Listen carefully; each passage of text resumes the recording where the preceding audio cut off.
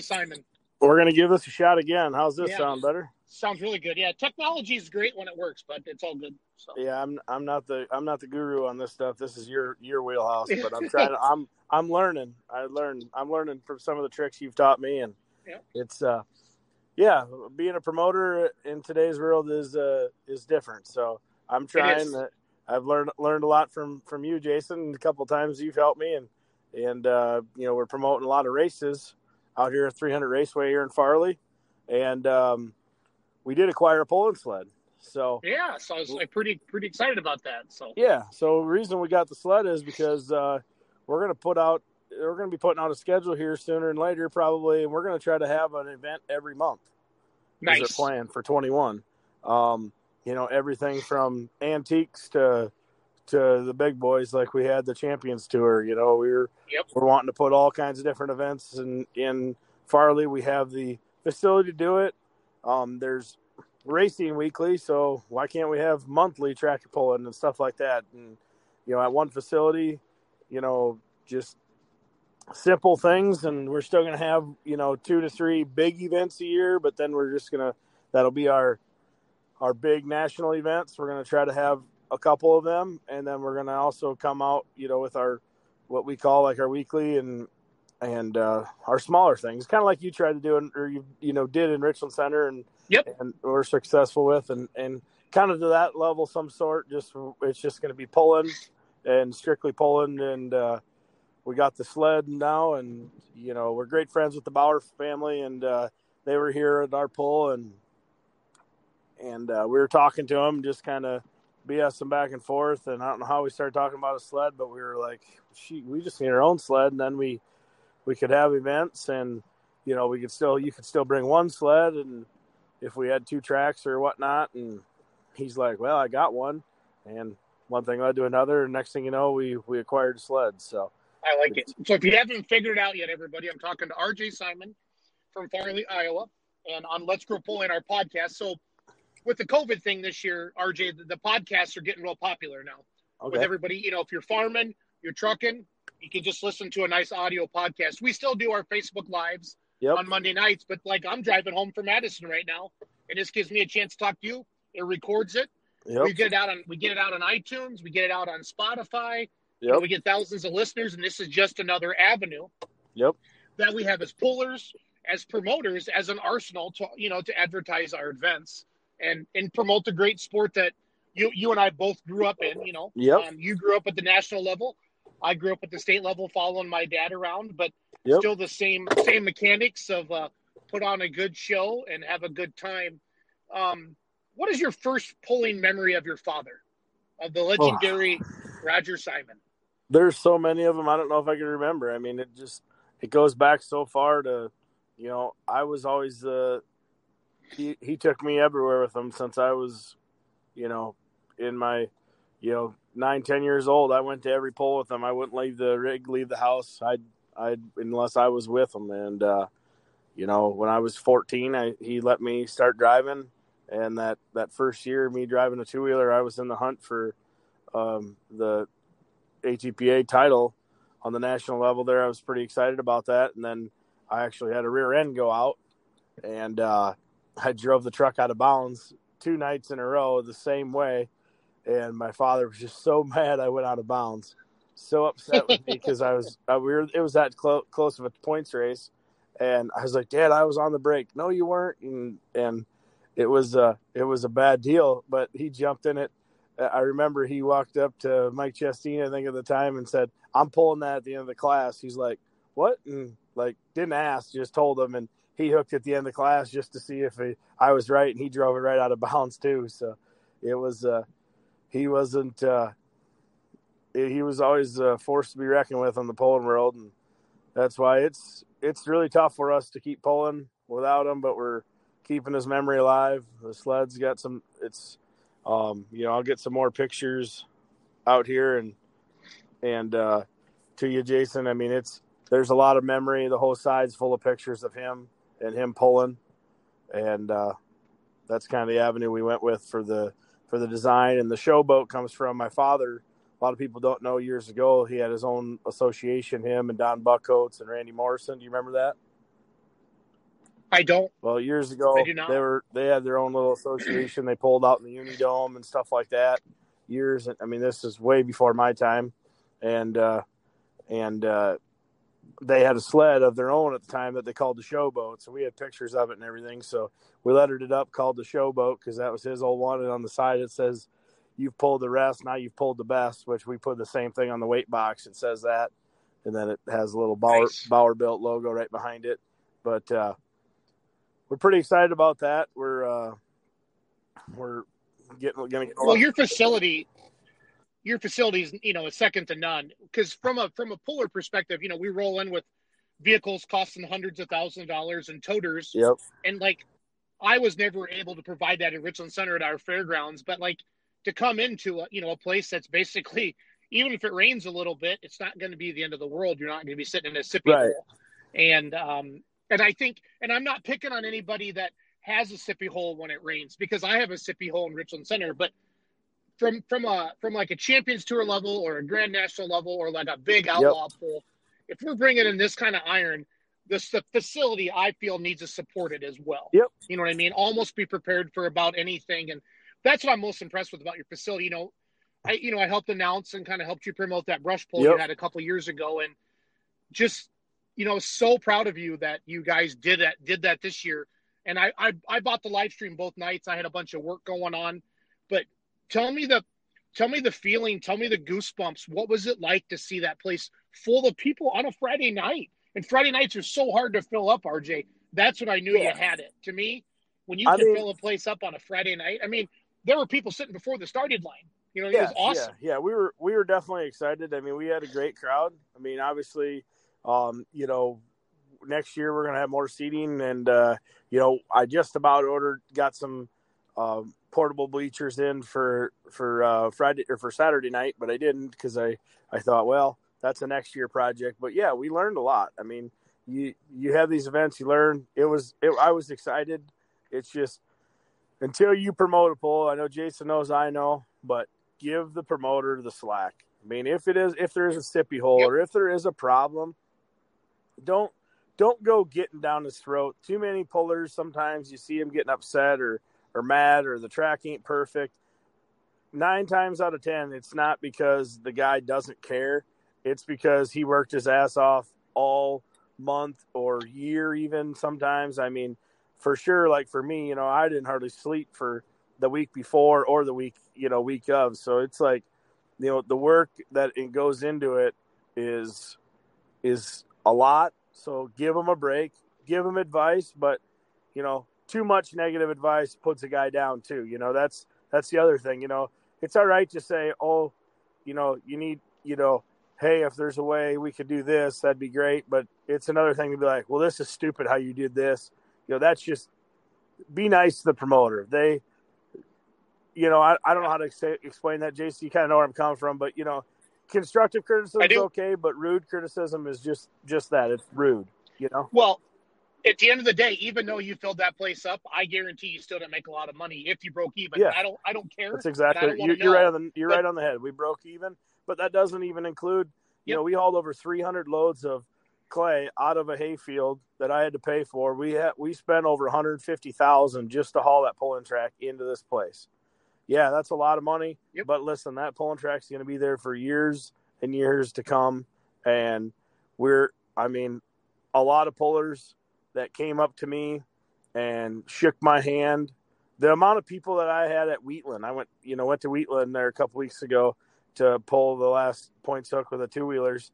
And the amount of pullers that came up to me, and even fans or anyone or crew members, and thanked me for the pull, and people that weren't even there that were like, man, I next year I hope we can get there. I've heard nothing but good things about your pull.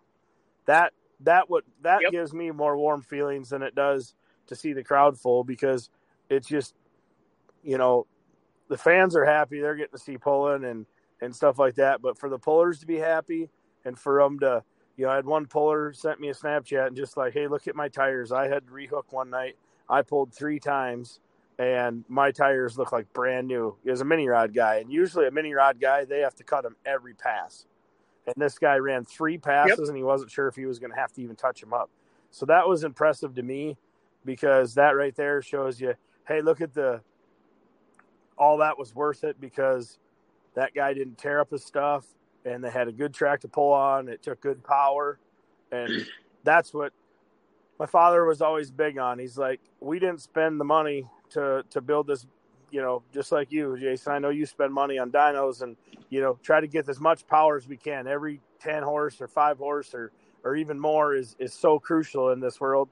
But then you go to a track where it's like, whoa, how do I take 200 horseback out of it? That's kind of a buzzkill. Like, really? I just spent, thousands and thousands of dollars on this new turbo that was supposed to be the greatest thing in the world, and my old turbo would have done just fine. And no, I agree 100%. And the fact that you brought championship level pulling to the state of Iowa, I mean, you got your Rockwells, you got your Rock Valleys, and to me, that's about it from a championship level. And like, I try not to read comments too much on social media, RJ. That's like one thing that you don't do. I mean, just because people are either jealous of you or they agree with you. And for every one person that loves what you do or loves what I do or loves what somebody else, there's another guy or gal that just thinks you're the worst thing that ever happened to the sport of truck and tractor pulling. So I don't read a lot of comments. I just do what I feel is best, and then I move. But I was reading a lot of comments for your pull because I just wanted to see what the psyche was of this gigantic Champions Tour pull. And one of the comments was, it was a guy I know from Central Iowa. It's like, well, I'm not going to go spend $25. I had the guy on my phone and I called him and said, and I'm not picking on ECI. I love ECI, but that's what they're used to, Eastern Iowa. And I said, you are not going to an ECI pull. You're going to NASCAR level, NHRA level, truck and tractor pulling. So I said, when you do the math, you're going to spend $5 an hour or $6 an hour to enjoy that show. And he went Friday night and had a blast. And that's just it. I had somebody tell me the exact same thing. Actually, I was, part of promoting. Jason knows I was out handing out flyers. Months before, I was out posting them around. Wearing my mask, going into gas stations, pinning up flyers. And so I'm as I'm going around, I was in Dubuque, and this guy goes, and this is been a week before or 2 weeks before it, and goes, $25 to see some tractors pull. And it said the same thing. And I said, hey, just so you know, last week we had a Lucas Oil race here, and people packed our place, paid $35 to come in and watch racing. So I'm just trying to get pulling to that. I'm not trying to take any more. I'd love to let every fan in for free if I could. I really would. But people don't realize there's a lot of racing, and I touched this with the Lucas Oil people, in the pulling world. See, racing is paid for, like the purse is basically almost always paid for by your back gate because you have an entry fee and everybody buys a pit pass. Everybody. So all the racers coming in buy a pit pass? Every driver, every crew member, everyone pays usually it's anywhere from $25 to $45 for a pit pass. So, hell, Simon, you'd have to take out a loan to bring to pay for all your people. But what I'm getting back to is in pulling. Yeah. What I'm saying is, so like in racing, when they all show up, that 75% of your purse is going to be paid for by the back gate. So as long as you got good car counts, you can kind of breathe easy. We're in pulling, it ain't that way.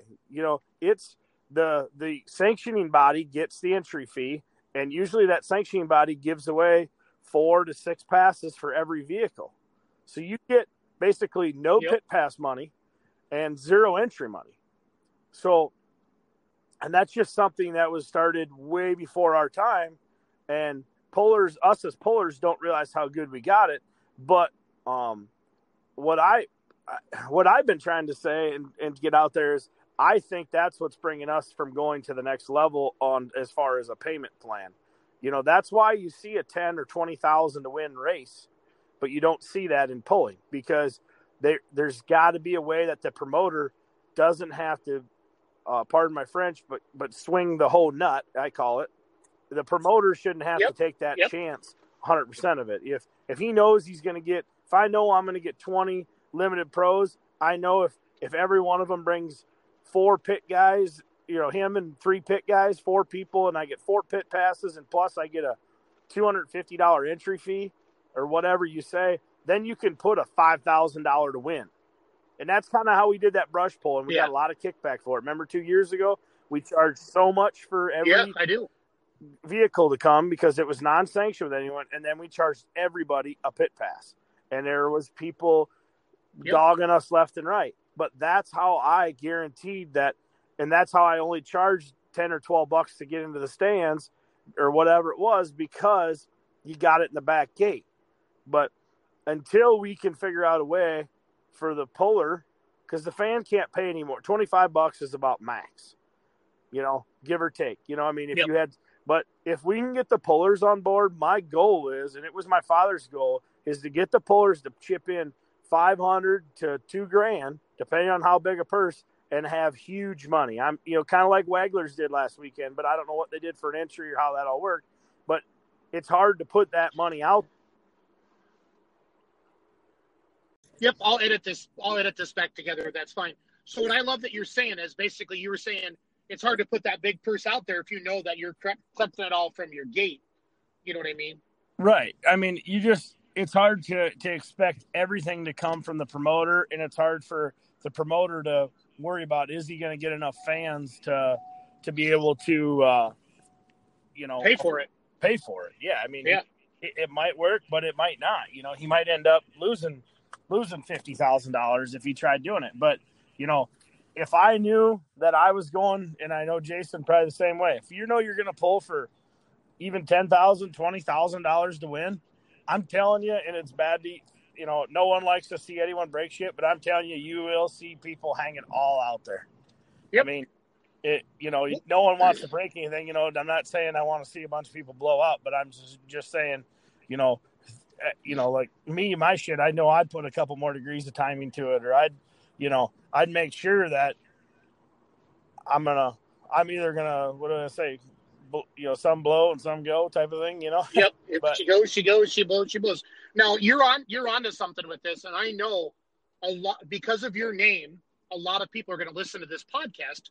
And I hope what happens, RJ, is we get some people talking about it, because I'm all for paying a couple $100 for an entry fee or to get all my guys and gals in. If I know that, it's a big purse. And I will tell you right now, we tried this in Richland Center in the past, but I tried it with, and again, I'm probably going to sound like a pompous ass, but like 4-wheel drive open stock trucks and different things like that. I was charging them $100 to hook, but it was $1,000 to win, or then 800 for second and 600 for third. And I was only taking 10 or 15 trucks. I think if you really get that word out there, RJ, and spread that around, I think this is something that could really grow. I really do.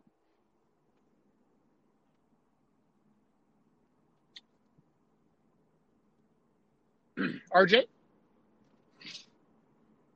Oh my God. Why are we struggling so bad?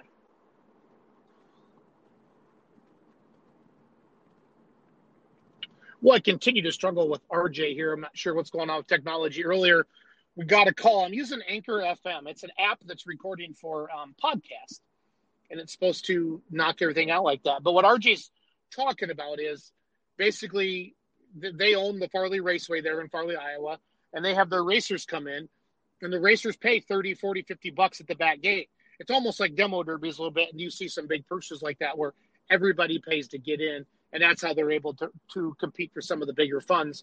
And I definitely think he's onto something a little bit. So what I'll try to do is get RJ back on the phone here and complete this podcast. But I really want to talk to him about his dad a little bit more, talk to him about, next year for pulling, what they got planned.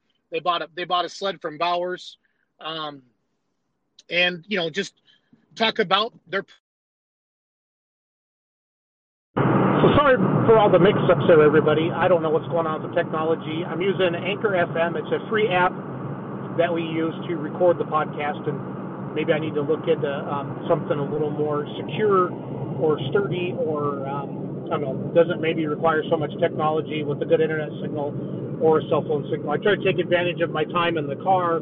Everybody's so busy these days. RJ was out hauling corn when I called him earlier today, say, hey, I got an hour drive home from Madison tonight. Let's talk. So anyway, what he was getting into basically is that they have bought another pulling sled. They bought their own pulling sled, basically. Not basically, they have. and their plan is to have at least one event a month at Farley, Iowa, at the Speedway next year. And like I mentioned earlier, I'm sure that'll be, some national level stuff, and I'm sure they'll have an ECI hook, and they'll have some antiques, and I mean, what you could do with like diesel trucks in Eastern Iowa, Southwest Wisconsin. There's a lot of possibility there for people to really enjoy the good sports of truck and tractor pulling. So I will get down to Farley, and I'll sit down with RJ, and we'll record a podcast right on his computer so we don't have any interruptions. We'll talk more about his dad, what he meant to the sport of pulling. Love him or hate him, he was a legend, and brought a lot to the sport. And whenever you saw Simon Says or Simon's Trucking, or every time I see Simon's Truck on the road, I think of RJ and Brandon and his dad. And I never knew Roger well, never talked to him a lot, but became friends with RJ over the years. He's brought equipment to Richland Center for us and made some test passes. I remember when they first got the light modifieds out, he came up and pulled Brad and the Terminator sled like 390 feet. It was awesome, and he led out of it. So excited to finish that up with him. Thank you for listening to our podcast. Ryan Rusnick and I are really trying hard to do relevant topics to the sport.